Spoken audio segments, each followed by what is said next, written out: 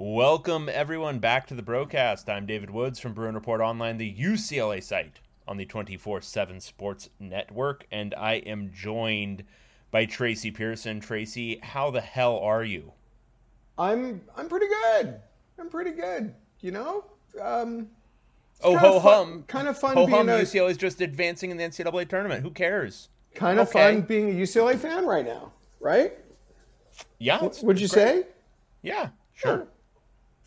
Ho hum. You know, just advancing and looking dominant as you do it. No big deal. Beating really good teams. Who cares? Yeah.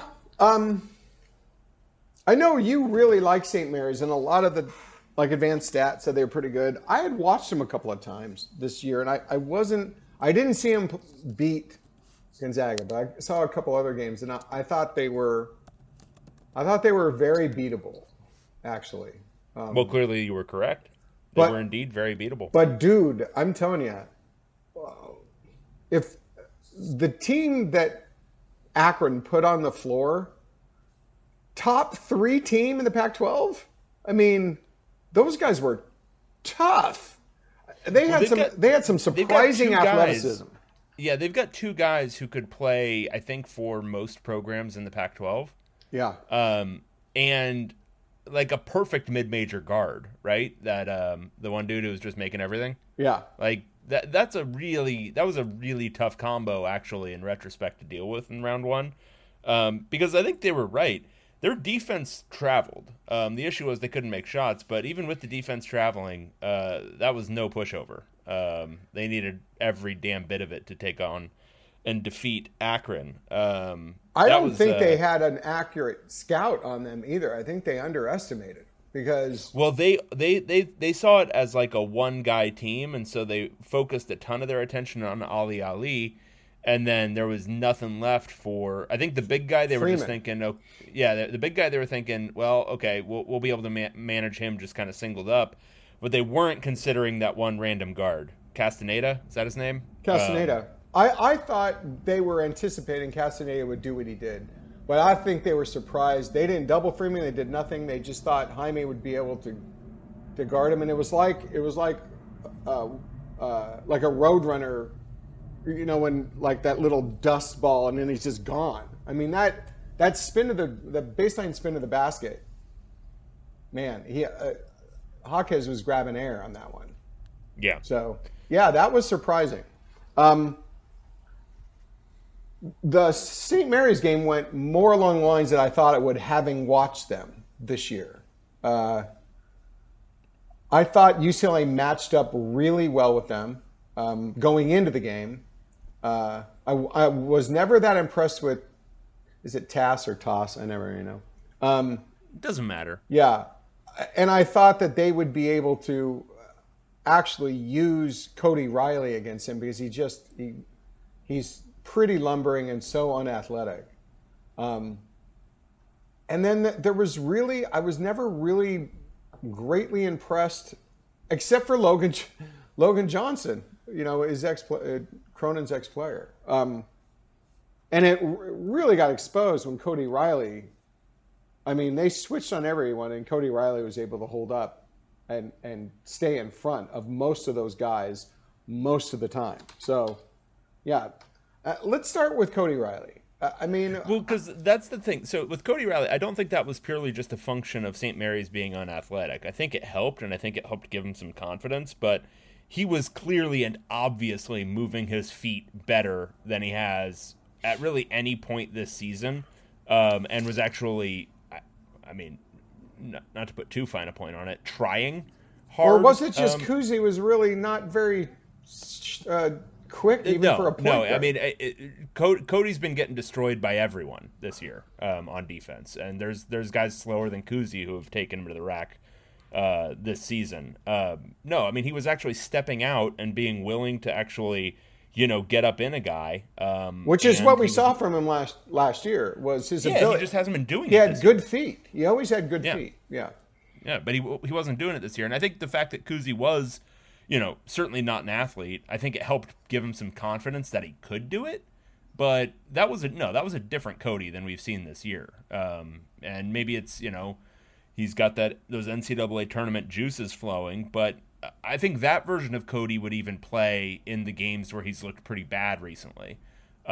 He's got to be willing to play that hard on defense. If he is, then he's playable. But I think the amount of minutes he's gotten prior to this past game were pretty much unjustified because he wasn't doing that, and he wasn't playing hard on defense, and it was costing UCLA possession after possession.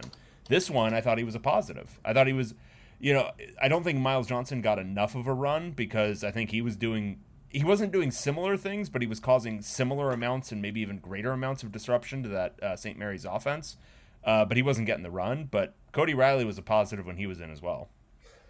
So that leads us, well, I mean, we can still dwell on that game because it was fun. But, I mean, North Carolina upcoming on Friday.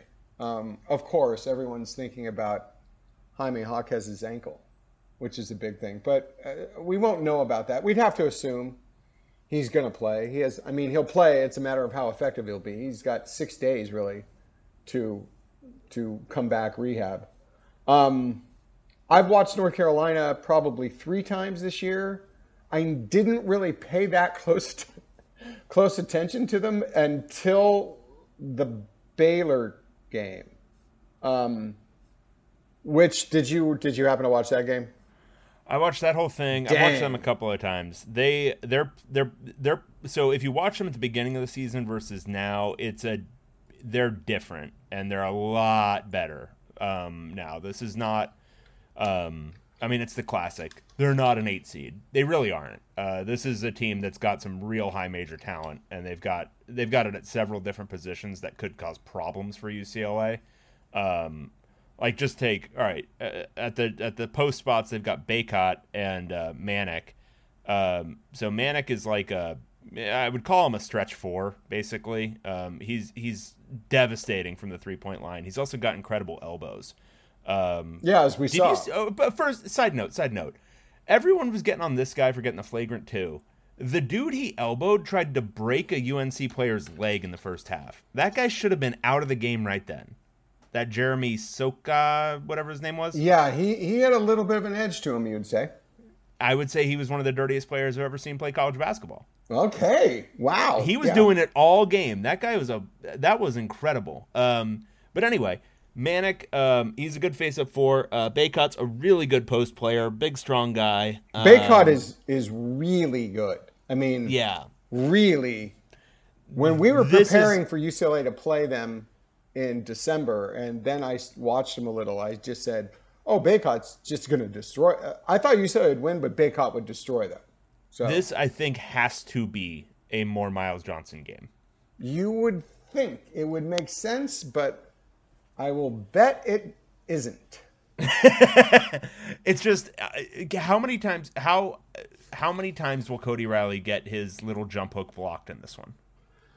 And we're going back to talking about this, and it's funny because everyone wants to go all or nothing, black and white on every single issue, and that's not the way this is. When you're determining who's more effective between Cody Riley and Miles Johnson, a lot of times, obviously, it's about the matchups. It's about the matchup team-wise. It's about the matchup individually. Riley matched up well against St. Mary's because, he moved his feet and he could stay with Kuzi. So when you're able to switch, UCLA's defense, is pretty good, especially when you got the perimeter players matching up with St. Mary's post player well enough too, which is something. But it's funny because Cody Riley played a good game. So now there are people saying everyone who was calling for Miles Johnson to play more than Cody Riley, well, you were wrong. And that's not the way this is. You have to, for one, you can't cherry pick that. You've got to take a collective look, a cumulative look at what we've been seeing first. And then it's about matchups. And it's also about who makes the team better on both sides of the court. Defensively, I think in most situations, Miles Johnson makes them a better defensive team.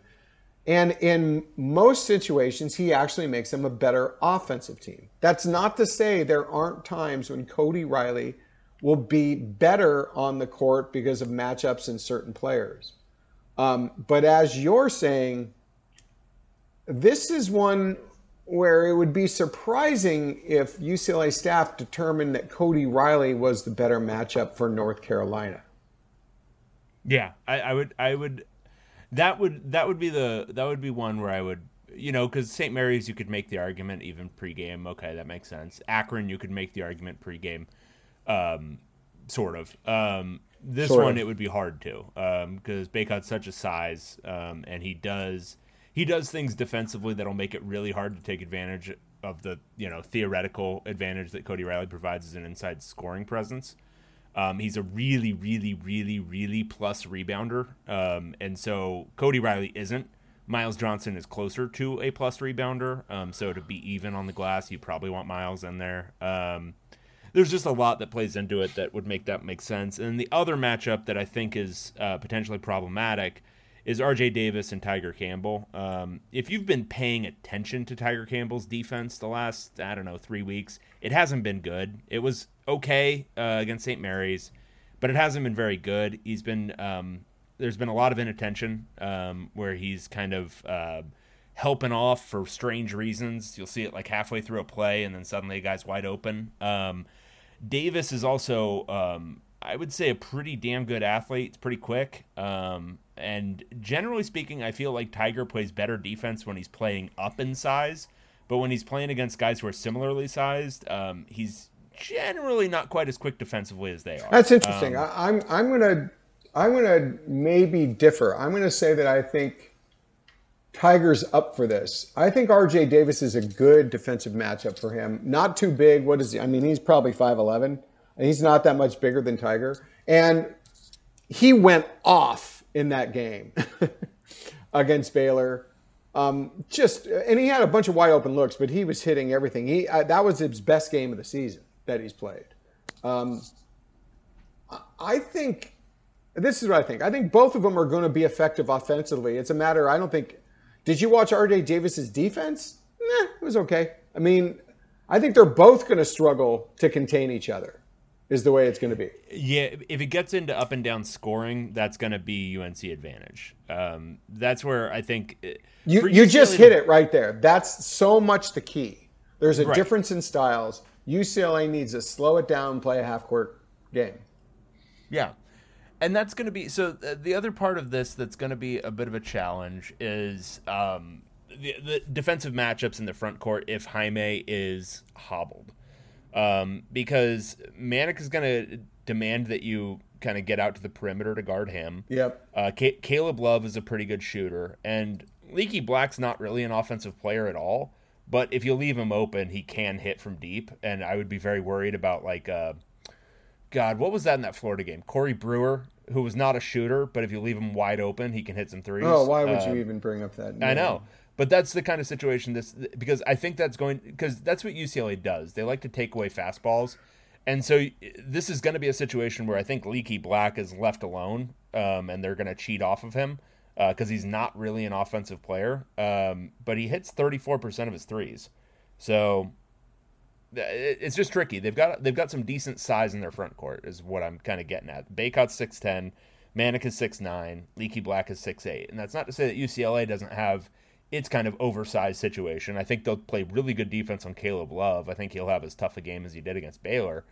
But those big guys, you could see some problems with constantly covering all three of them. I think it comes down to two things. The pace of the game, whether UCLA can control it, or whether North Carolina can get some points in transition, and what happens there. And then secondly, defensively, and not necessarily about individual matchups, but who plays the best team defense. UCLA played excellent team defense against St. Mary's. They were helping at the right time. They were doubling at the right time, rotating. I mean, that was like a pack line defense really executed incredibly well. North Carolina is prone to making a lot of mistakes. I think I don't have it in front of me, but I think I remember hearing that they turn over the ball. I think whichever team. So they're not. So that was kind of a situational thing. They turned it over a ton against Baylor because they were pressed at the end. Yeah, and that was crazy. Like they kind of got out of control. Yeah, they're not. They're not a bad turnover team. They're like 60th in the country in turnover rate. They're pretty good. But that game, I think it showed they can be a little bit shaky under pressure. Yeah, that's the thing too. I would be if I were coming up with a game plan, I'd say really defend the inbound for one thing. I mean, not only did they struggle against full court pressure, the bigger thing was the struggle about getting the ball in. It was, honestly, I got to say, I'm just going to go out and say it. I'm going to say it right now. I thought the last, God, I don't even know how many minutes it was, but I'd say the last 7 minutes of that game, Hubert Davis really coached, regardless if he coached pretty well up to that point, the last 7 minutes or so were not coached well. No, it was wow. Those inbounds plays were some of the worst inbounds plays I've ever seen, and we've watched some pretty bad ones. We have. But like it was basically one guy jog right, one guy jog lightly left, and then I'm gonna hold the ball. And I think his worst passer was the one inbounding the ball. I think it was Leaky Black, and he was holding it way too long. Like I was watching on the TV and I thought I was going insane because I'm like, wait, that guy's open. Just throw him the ball. And he wouldn't throw the ball. I think he took 1 5-second violation. So many things. They pulled up in a corner. They like. But then the like answer to the play was like some guy lightly jogging into the key, and then he's gonna like lightly throw him the ball, and then they're gonna turn it over like half the time. There were a couple of times when the guy flashed to the ball and they wouldn't give it to him, and he was open. Well, that's what I'm saying. And then, it was just that. It was in the half court when they finally got the ball across. And they were just dribbling the clock out. They were, and Baylor was out extending, pressuring the ball, and wow, I mean, there was no answer. North Carolina, what was it, a 24-point lead? Just disappeared. I think after that, I know Baylor has some athletes, they were able to do it, but UCLA, I think, is capable of putting some pressure to get some turnovers and just kind of get them out of any kind of rhythm. After what I saw against Baylor. I would probably wait to do it. I would probably deploy it at some key moments, but I don't think I would make it a habit because first, I think UNC will see that was something that was scouted from this game and they're probably going to adjust, would be my guess. And second, the last thing you want to do is influence this game into a track meet, and I would be very leery of anything that speeds it up too much at the beginning. That's true. I think the main thing for the beginning of this game is to put it at a walking pace and put this like you're just walking it up and you're playing defense for 25 seconds and then they have to force up a tough shot. Like play some hard basketball for 10 minutes and get them out of their comfort zone and then press them because then they're going to have it all in the back of their heads. Then they're going to be pressing. Hopefully you're up by 10 at that point. Good call. And you can quickly make it 20. Shouldn't Brady Manick have to sit for a half? I mean, no, yes, because he was doing the right and justified and honorable thing, which was elbowing that schmuck in the face. No, I know, but he got thrown out. He needs to sit for half. I mean, that's what they do in football. Why not in basketball? All right, he has to sit for whatever percentage of the game that you would describe Jaime Jaquez's percentage level at. Okay, so if Jaime Jaquez is 70% for this game, Brady Manick should have to sit for 30% above what he would have sat. I think that's absolutely valid, 100%. Okay. But yeah, I mean, I think, this is, I was watching that game. What I came away with was I would have rather played Baylor. I think Baylor, with their limitations right now, would have probably projected as a slightly better matchup for UCLA. But this one isn't the worst. I disagree. I disagree. I think right now North Carolina is getting a little bit overhyped, as did St. Mary's. Baylor's a better team. Baylor is just flat out a better team. North Carolina got hot for a while, but Baylor is a more talented, more athletic team. I much rather would play North Carolina by far. But yeah. Yeah, well, we will see. So much of it is about those ankles. Yeah, Jaime's if Jaime's ankles are not in tip top, I mean, I think it's still like the way Peyton Watson has been playing, and obviously what you can get from Jalen Clark, and as we saw this year, when Jaime has been limited, it's not like the team just completely folds. But he has been such an essential part of scoring anything offensively, especially at the beginnings of games lately. It's hard to reconstruct that on the fly. And Johnny Juzang, yeah, he's showing signs of having his kind of confidence and swagger back, but it's not at NCAA tournament 2021 levels right now. Tiger Campbell's been good, but he's more of your your secondary option off of your primary option. Jules Bernard has poured in some points, but whenever the pressure is a little bit too much on Jules to score, then he occasionally throws up a 1-for-9 game from three. Here's the guy to me that has disappeared that UCLA could really use on its way to the Final Four championship game. David Singleton hasn't made a three-pointer in 6 games. Homie, he hasn't played. So here's where David Singleton stands. So here are the last 2 games in February. He was at 26 minutes against Oregon State and 27 minutes against Washington. So that's 53 minutes. Since then, he has played a combined, 42 minutes in 6 games. Yeah. He's averaging 7 minutes a game in the last 6 games. But he is always a guy that comes in cold and makes a three. he's shot the ball total in 6 games 4 times. Yeah. Like, I don't know. The rotation going from him playing, I think if I'm looking at this correctly, just eyeballing it in February, he was averaging over 20 minutes a game. Yeah. And now he's at 7. Yeah. And a lot of that was because they were missing someone. Someone was, Johnny Juzang was out for a couple of games. Whoever it was a variety of guys. Yeah. But that's a tough look. And UNC, again, it's a team, but like he didn't even get minutes against St. Mary's. And St. Mary's, in theory, was going to be a decent enough matchup for him. I know they run people off the 3, but they're not athletes. He couldn't get minutes against Akron. Yeah.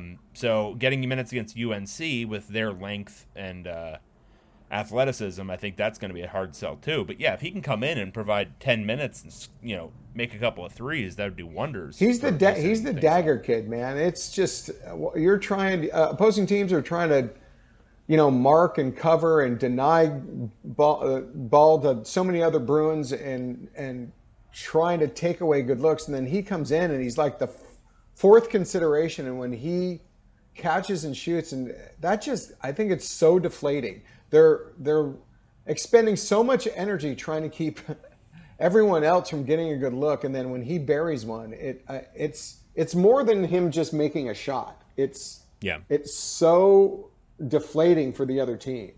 That would be really good just to get one or just even one 3-pointer for David Singleton. And I'm not blaming him at all. You're right. I mean, he hasn't played. So that's an element to keep in the back of your mind, especially against North Carolina. I'm not greatly impressed with North Carolina's defense.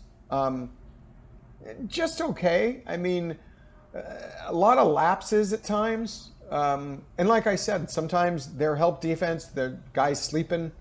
I think they rely a lot on that Bacot is back there and potential, rim protector. I think that's among the 4 units, let's say, both offense and both defensive units, I think the worst unit is North Carolina's defense. Yeah, no question about it. I mean, the worst 2 units in this game are North Carolina's offense and North Carolina's defense. They're not. I mean, they're a good team. They're not UCLA's level.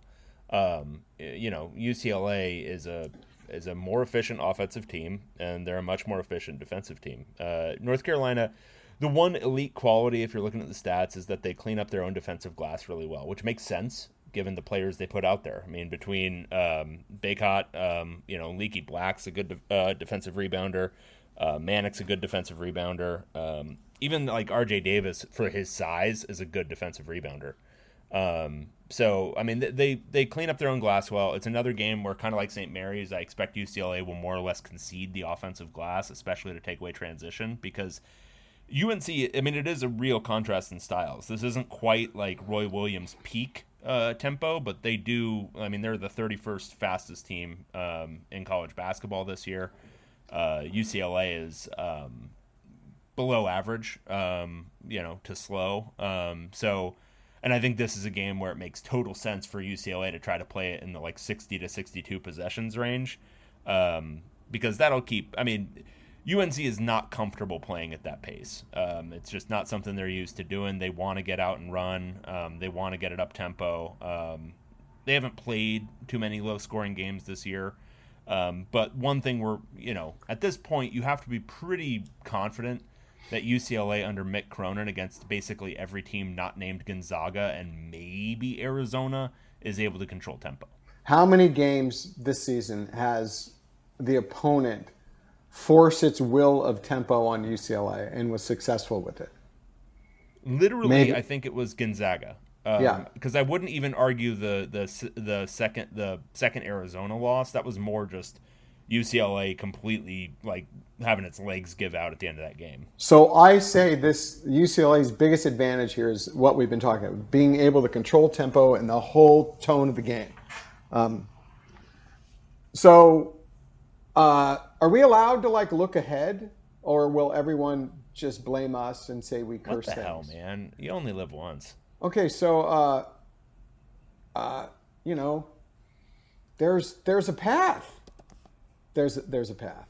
Well, there's a 2-game path. I mean, at this point, they have to path. just win 2 more games, and they're going to be favored against North Carolina. It's 2 points right now. It'll be probably somewhere around that game time. And then it's going to be one of Purdue and Texas, and one of St. Peter's. Didn't Purdue beat Texas? We're not doing that. I'm not doing that with you. I'm not doing it. We are recording this on Sunday. So Purdue, Texas. I think we just should have gone for it and said Purdue. I actually think Texas is going to win that game. It's a coin flip. And then just say when we we got it. Sorry, we got it wrong. But we recorded this Monday morning. Yeah, okay. But yeah, so it'll be one of St. Peter's, Texas, or Purdue, and all of those teams are beatable. I think Purdue is the trickiest and weirdest matchup because of their insane size at center. Yep. They have a 7'4" guy as their backup center, who's really good. I really like. He is really good. I really like. Their 2 best players are their centers, so that's tricky. But Texas is a very well coached Chris Beard team that's lost some games this year, but they're also comfortable playing at UCLA's tempo. So that would be tricky. I would like the Purdue matchup more, even though it's got a tricky thing at center going on.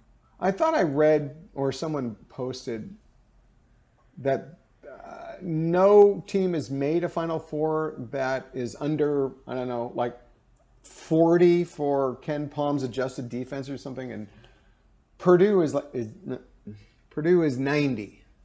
Their offense Purdue is doesn't 2. play any defense. Yeah, they don't play defense. Their offense is 2. Yeah, number 2. They're for their size, they're really bad at rim protection. They don't turn you over. They rebound okay, their own defensive glass, but it's nothing special. Offensively, they're elite. I mean, they shoot the 3 better than anybody, pretty much. They rebound the glass, both ends, really, really well. So it's a tricky thing. But if you go by Ken Palm, they'd be favored in every single matchup until Gonzaga. Yeah, Ken Palm would have this as UCLA being the favorite in the region right now. Didn't Ken Palm get all snarky in a tweet today? Yes, he did because Ken Palm's got a sense of humor. Well, because his thing is all based on dominance, right? It's like any of these analytic systems. They've shown over time that the best predictive is actually not just beating teams, but showing dominance over them. Beating them by a lot.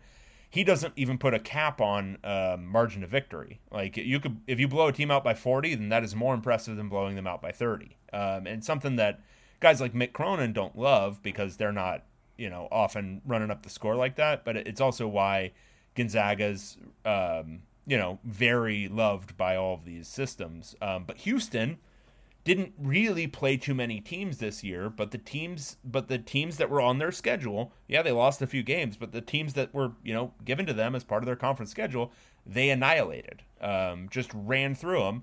And so right now in KenPom, Houston, which is a 5 seed, is the number 2 team. And he said something like, yeah, I don't know, my mistake. Houston only won 1 quad 1 game while Illinois won 6. Oops. Right.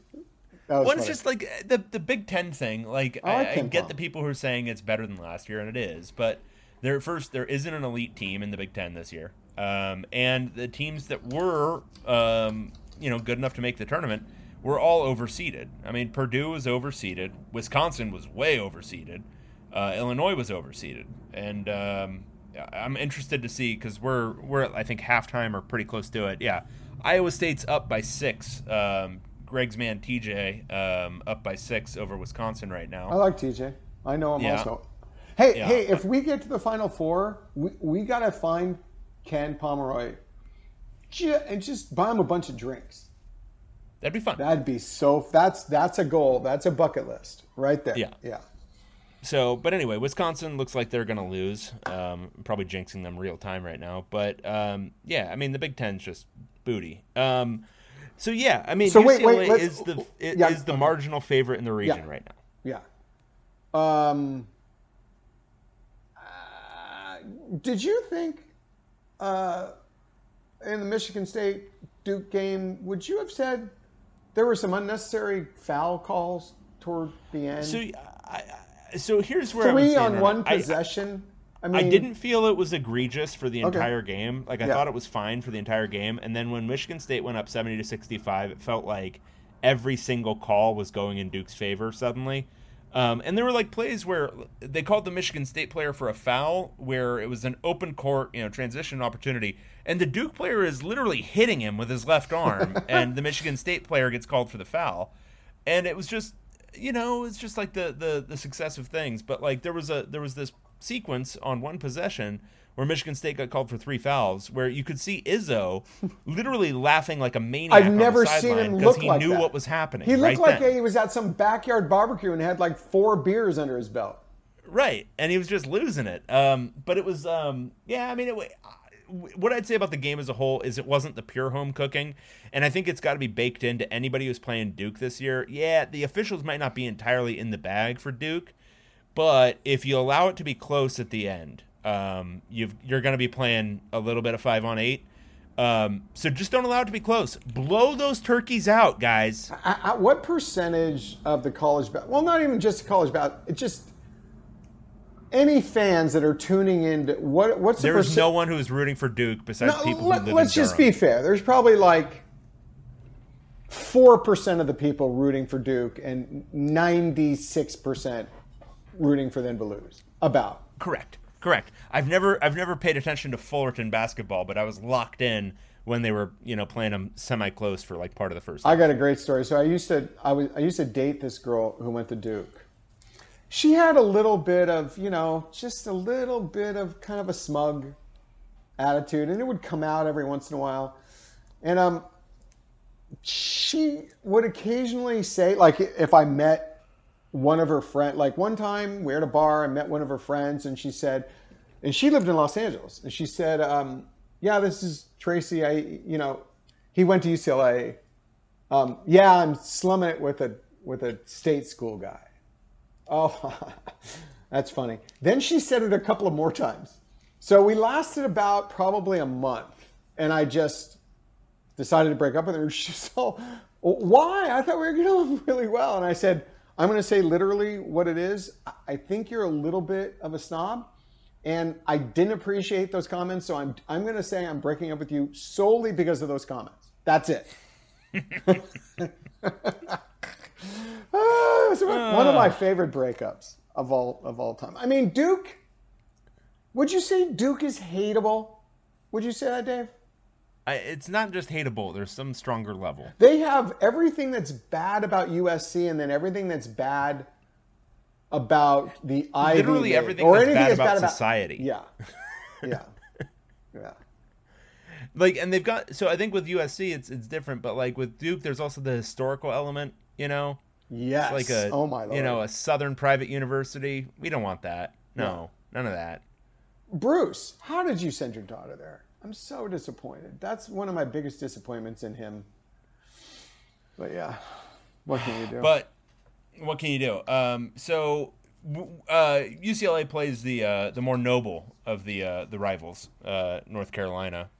At least it's a public school. For I mean, don't you always root for North Carolina, Duke? Always? Oh yeah, no question, no question. Yeah. North Carolina's, they don't look, and Duke embraced the one and done thing, which I think aligned them on the axis of evil with Kentucky, whereas North Carolina didn't. Yeah, they went more with okay, we're going to be a little bit more like Villanova and Michigan State and that sort of thing, and so they've got more 2 and 3 and 4 year players, which that's something we can get behind. So right now, even though it's Sunday and there's still some round of 32s to be played, what's your Final Four? Well, I'm gonna have UCLA in there. Absolutely, because they're favored. You can't say we're jinxing it. Anyone out there? Don't at us that we jinx this. We're going by just if they would be favored in these games. Okay. I'm just gonna tell you what it is because my Final Four is still alive. No. Swear to God. Really? UCLA, Texas Tech. I got Texas Tech advancing out of the West. That's right. And I did have Memphis beating Gonzaga. Wait, back up. Oh, I thought that was going to happen. I thought that would happen more than Michigan State would beat Duke. Swear to God, yeah. And then I've got Arizona and Auburn on the other side. So wait, Texas Tech is going to beat Duke and Gonzaga. Yeah, I swear to God. Wow. If they do that, that is one of the most epic achievements. Yeah. You beat Gonzaga when they're a number 1 seed, when they've been favored to win the NCAA championship, I don't know, 8 years in a row. And then you beat Duke on Krzyzewski's finals and just end his career. Yeah. Wow. It'll be beautiful. That'd be cool. Some team from Lubbock just ends their career, Mike. We'd have to fly to Lubbock just to party in Lubbock. Michael. And then I've got UCLA, Arizona in the title game. Do you? Wait, who's coming out of the Midwest? Kansas? Auburn. That's a good call. Yeah. That's a good call. I don't think Arizona makes it. I think I'm going with Auburn too. UCLA, Arizona in the final. Who wins? UCLA, baby. Come on, get out of here. Oh, it's rampant homerism. Woohoo! No, because I think Christian Coloco will be so worn out after having to hang with Walker Kessler against Auburn. He's just going to be like, sorry, Jaime, you can just score whatever you want. Yeah. And then UCLA You're takes just it. small. I can't even lean over to get I can't even think about you. Yeah. I just dealt with a guy who's 7'1". You're a little gnat. Just go do what you're going to do. Yeah, just do your old man stuff. I don't even care if you can't jump off the floor. How old are you? 34? What? Yeah. I love that the team is starting to embrace Jaime being an old man, playing an old man's game. Did you see that Jalen Clark tweet? No, I didn't. It's an image of Jaime's face superimposed on like a dad carrying his kid piggyback, and it said, "Besides me, who can guard this man?" That's Jalen pretty Clark. funny. They should have had him like photoshopped his face on an old guy playing at the YMCA. Yeah, with like the knee-high athletic socks. Yes, Yes. I mean, you wouldn't have to even change the headband. So no, everything would kind of fit, and the vertical is about the same right now. That's the thing is like, so watching him turn the ankle, it looked pretty devastating, and then watching him like go back to the hallway, it looked pretty bad. But already you were like, wait, he was just like basically unable to put weight on it, and then by the time he got to the hallway, he was limping around, but he was limping. And then he gets up and he walks back to the bench, and he's already like, it's a heavy step, but I wouldn't even call that a heavy limp anymore. And then if you saw the video of him coming down from the airplane, it was almost unnoticeable that he even had done anything to his ankle. You know what, though? They showed everyone else coming all the way down the staircase, but they didn't show him coming down. He just came down like one step and then walked to the bus. They were probably carrying him down the steps, and then they did that for the video. I mean, just to screw with North Carolina. They actually had rocket packs attached to his feet, and he was walking on sunshine. I gotta say, if he leaves this year, whenever he leaves, it's a sad day in Westwood. I mean, I'm happy for him. I think he's gonna. I think he's going to carve out a good pro career. And I think he's always going to surprise everyone. But dang, I got to tell you, really don't want the guy to go. Anyone else? Go ahead. Go ahead. Yeah, really don't want him to go. If he comes back, he's got one of those like, like one of those guys who plays for Wisconsin and is like a senior and is just like making like weird trick shots and is an All-American, and you're like, where did this guy come from? I've never even heard of him before. That's got him written all over it. Like, he's gonna be an All-American next year if he came back. My daughter is willing to give herself up now for him. She said she would marry him. And this is a person, she's going to be a doctor, so she's kind of a catch there, Jaime. If he stays another year, she would willingly marry him, is what she told me. Yeah, I think that's right. Yeah. I think that's fair. I don't think there's any sacrifice going on there at all. No, I think that's a marriage of equals. Yeah. No, I think Jaime. Look, as it is right now, what I would say is in my lifetime of actually watching, which isn't even since the last title, but like since like basically late 90s, early 2000s, he's got to be top 3 for me. Okay, let's do it. Aaron Aflalo. Let's just throw it out. Aaron Aflalo and Luke. Aaron Aflalo and Luke and Jaime are in the top 3. That's the 3. I'd say Darren Collison, but not his senior year. Right? Yeah, I mean he's in the top. He's in the top 5. Why wouldn't he defend in his senior year? God. He wasn't. Here's the thing. Let's go deep into the way back with Darren Collison. Okay. He built his entire defensive rep off of his freshman year. Yeah, and that's he got true. worse every single year after that. Yeah. Same with Luke, but Luke was still at such a high level that it didn't really matter. So, mine, I think it's really hard to supplant Aaron Aflalo. Nobody's going to do that. I think Jaime is now number 2. I think that's correct. Because Luke's there, but I think Jaime, I think it's 1, 2, and then now it's a fall off to everyone else. I think he's clearly number 2. I think the reason is because in much the same way Aflalo was for Howland, Jaquez really does epitomize like the stamp that Cronin has put on the program. Yeah. Like, could you find a tougher guy? No, Aaron Aflalo was the poster boy. Poster boy for Ben Howland, Yeah. like embracing everything about that program. Spirit animal. Yeah, and then you've got Jaime Jaquez, who is, I think, almost even more of a quintessential spirit animal for Mick Cronin. And you know what? We're missing someone else here, and I'm gonna put him at number 3 for me right now, and that's Tiger Campbell. Wow. I really am. I think we have said it. You and I have both said it. He might not be the best player, but he is consistently probably, even though Jaime's now starting to compete, Tiger's been the MVP. Yeah. On this team. Without him, for one thing, there's no other point guard. So he's just, just playing amazing. He's a workhorse. But wow, what he's done, his ability to run this offense, not turn over the ball, play way exceptional defense for how big he is. And then the most amazing thing, people become better shooters over the course of 4 years.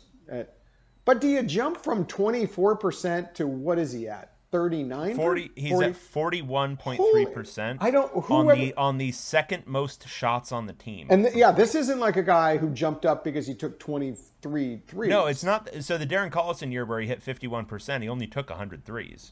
This is 121 threes. Holy crap. And then Aaron Holiday's there for me too. Aaron Holiday that one year, but wow, the thing is, that 1 year. The problem is the same way for Lavin, for a lot of the guys who were there for like Earl Watson and stuff. It's like, you like the player, but there's a real negative hit these guys all take for the coach they played for. Yeah, but like, you know that Aaron Holiday didn't like.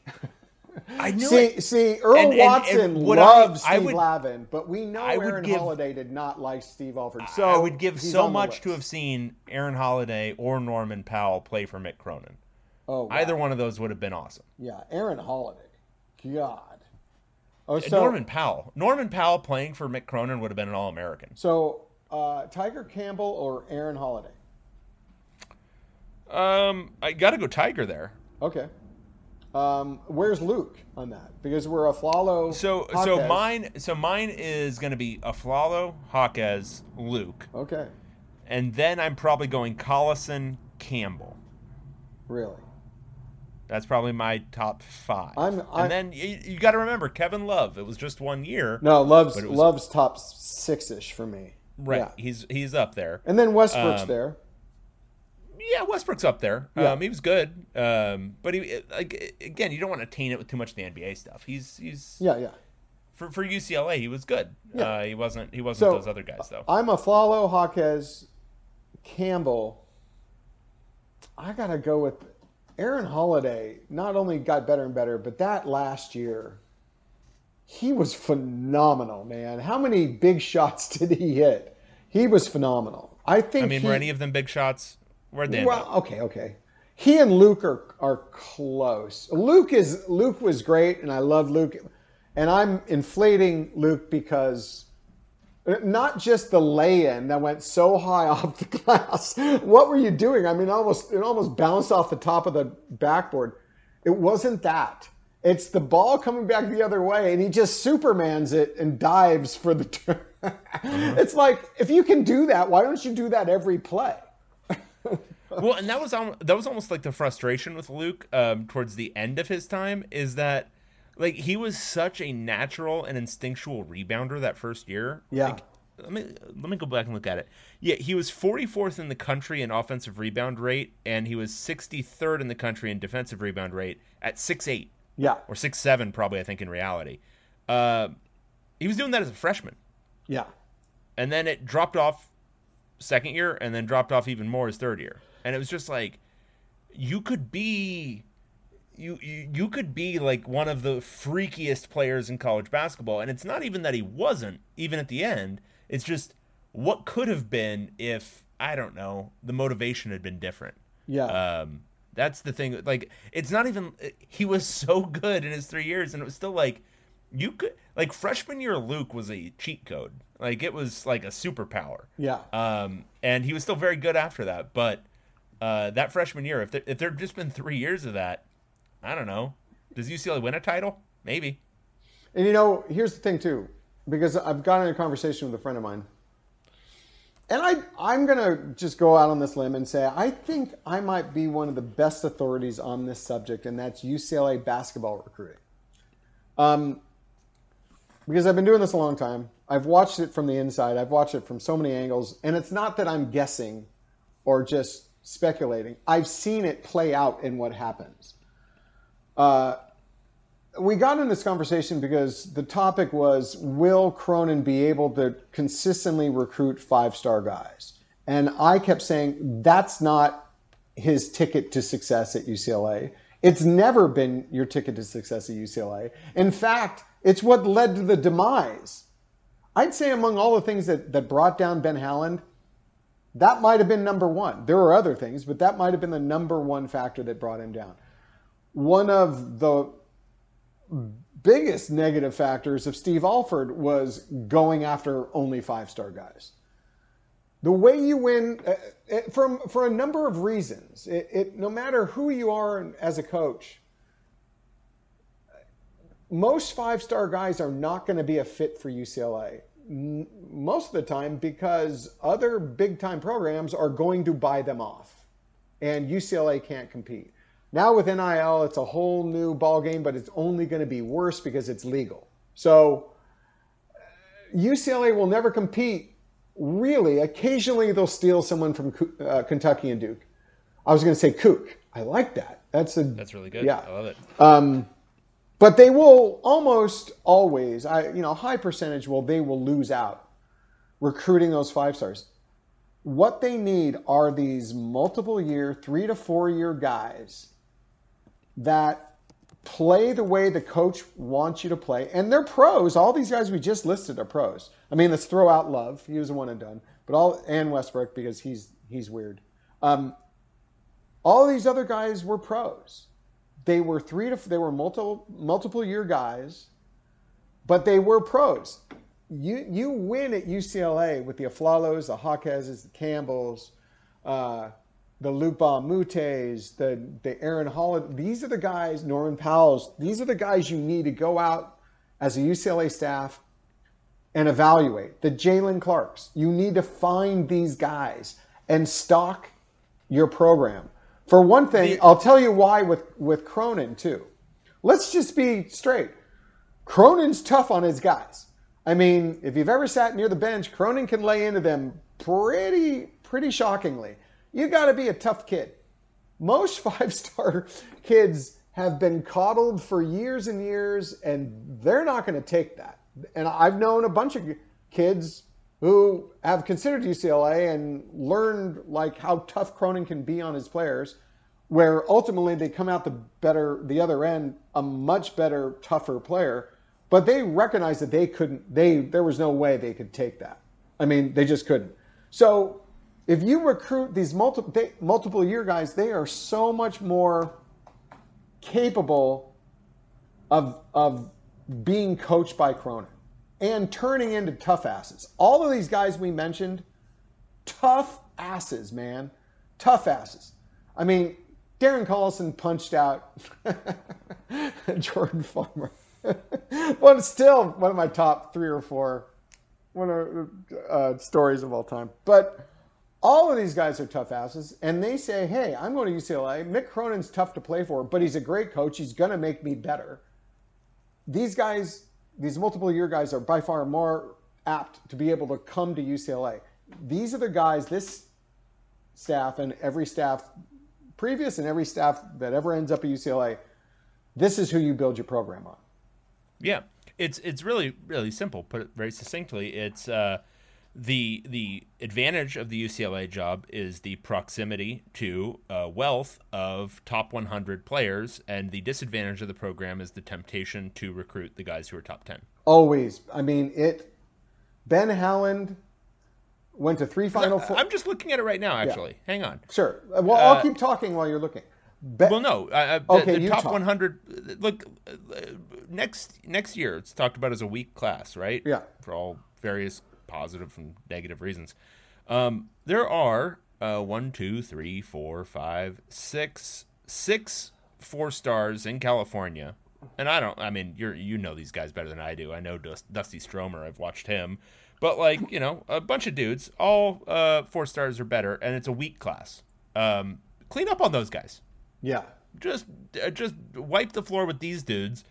And yeah, I mean, are they, I don't know, whoever the hell J.J. Taylor is? No, but who cares? You're going to get 3-4 years out of these guys, and they're going to give a lot more value to your program. Who cares where they end up in the NBA? Yeah. I think right now, Cronin's staff has a good approach. Right now, what they're doing, like, we haven't had too many full normal recruiting cycles because, well, he's in his 3rd year and COVID. This might be the first one. And what they're doing is they've recognized elite guys across the country, and they're just not scattershot like Steve Alford, just, that 5-star guy, I'll offer him and him. They have to have some kind of connection. They have to have an indication that they really have a chance. So they'll go after the elite guy early while they have their hand in the other, mostly local guys. And probably everything's sped up. So it used to be summer, but I think it's more about spring now because there are more evaluation periods in spring than there used to be. I think we're going to see what the staff does is go after those 5-star guys, see how they do with them, but then use spring and summer to start finding some local guys that emerge. And if they do that, I have no uncertainty, any doubts that Mick Cronin will be able to coach at UCLA as long as he wants to. I don't think he will change his spots the way Ben Howland tried to do. I think he will just keep doing what he's doing. So it's really a matter of him getting the guys. So that's what's going to be critical. In 2023, we've talked about it. It's going to be a big class. They'll probably, hopefully, sign 3 to 4 guys by November. see who else emerges, and then look to the transfer portal, because they had a lot of interest in the transfer portal last offseason. And we're not talking this offseason that they looked at the transfer portal, because, well, they can't. They have no scholarships. This is the 2023 class. This is the whole process now. You start early, but then you get to spring and summer. You do all the evaluations. You start offering all the guys beyond just the 5-star guys. Sign a few guys in November. Then in the offseason, you start looking at the transfer portal. We haven't seen that yet with UCLA, because it's been strange, and he's been full up with scholarships. This is going to be the first real cycle. It'll be very interesting to see how he does. I'm hoping that they do start recognizing some multiple year guys that are local, that they'll start offering, and I've seen indications that that's probably going to happen. So that's kind of exciting to me. Coming off one Final Four, or coming off 2 Final Fours, and then recruiting for the first real legitimate cycle, the way recruiting is now. This is going to be really exciting to watch recruiting. You all need to strap in to watch this 2023 class, because there could be upward, I might be conservative to say 6, but there might be 8 scholarships that they might have to fill. So, wow, that's going to be kind of crazy. But extremely fun, especially if you like following recruiting. I think they're doing really well with Dusty Stromer, the shooting guard from Sherman Oaks, Notre Dame. I really like him. He's a great 3 to 4 year guy. Really, he's probably 6'5", really skilled, skinny as all heck. I swear he must weigh 160, maybe. He's got a little bit bigger, but he is really quick. One of the quickest guys I've seen off the dribble, with just that first step and explosive. Really, really, really like him. So we'll see. But guys to watch, Devin Williams is a 6'9", 6'10" post player who can jump out of the gym, hyper athletic. He's actually developed a 3-point shot. He has nothing else in between. He can hit an occasional turnaround, like little jump hook. He's on their to watch list. If he really emerges in spring, they could maybe go get him. Another 3 to 4 year guy. My question with him was always who would he be able to guard, because he is rail thin himself, but he's getting better at his post defense. So really like him. There's a couple other guys that could emerge that it's going to be very exciting to watch locally to see how they do. All right. You still there? I'm here. I know I kind of rambled, but it's kind of exciting, though. This is exciting. No one in the world gets more excited about recruiting during the NCAA tournament than you, Tracy Pearson. Well, because it means something. It actually means something. No, the thing that means something is the thing that's happening right now. Yeah, that's true. But it's always fun to look forward. It's more fun to look forward than it is. Okay. Sure, I'm looking forward to the next couple of weeks. It's gonna be a lot of fun. Okay. Yeah. Okay. Anyway, I think that about wraps it for us here. Are we wrapped? I think we're about wrapped. I think we're about wrapped and about tied. Well, we have to say one thing. Football recruiting, Gabriel, I know I'm sneaking this in. Look the other way. Gabriel Murphy and Grayson Murphy took an official visit. These are the 2 defensive end transfers from North Texas who verbally committed to UCLA. They took an official visit to Penn State. Of course, all the BBS is kicking in. They're gone. And they very well could be, because verbal commitments for transfers are, even if they could be less binding than a regular high school player, they are, because it doesn't mean anything. You can sign a letter of intent as a high school player. You don't sign anything as a transfer. You have to be enrolled and in class and actually attend something before you are bound to that school. UCLA's class starts July 28th. Practice starts July 29th. July, what am I talking about? Sorry about that. March 28th, March 29th. They are not bound to UCLA until they maybe show up to that first class or show up to practice. I'm being reassured by sources close to the situation that they have reaffirmed their commitment, not only earlier from Sunday, but later on Sunday, had that reaffirmed. But it's Penn State. There's BBS. So, yeah, there you go. All right. Great stuff. We love it. Great stuff. We love it. All right. We hit it exactly just about an hour. That's pretty good. We crushed it. Yeah. All right. Well, you're going to be listening to this on Monday. There will be 4 more days of agonizing over whether Jaime Jaquez will play. And I'm telling you right now, speaking to you from Sunday, but also from the future, he will play. He will. He's going to play. Because absolutely, he's a tough he's ass. playing. It's just a matter if we get the Jaime that we've seen the last few weeks or the other one who was hindered by his ankles. Right. That's the whole issue. Yeah. He's going to play, and he's discovered. I think he has unlocked pure old man game. So there'll be a semi-effective Jaime at the very least on Friday. So we will talk to you again after that. But enjoy the rest of the NCAA tournament, everyone. Hey. And we'll talk to you again next time. Go Bruins, guys. This is fun.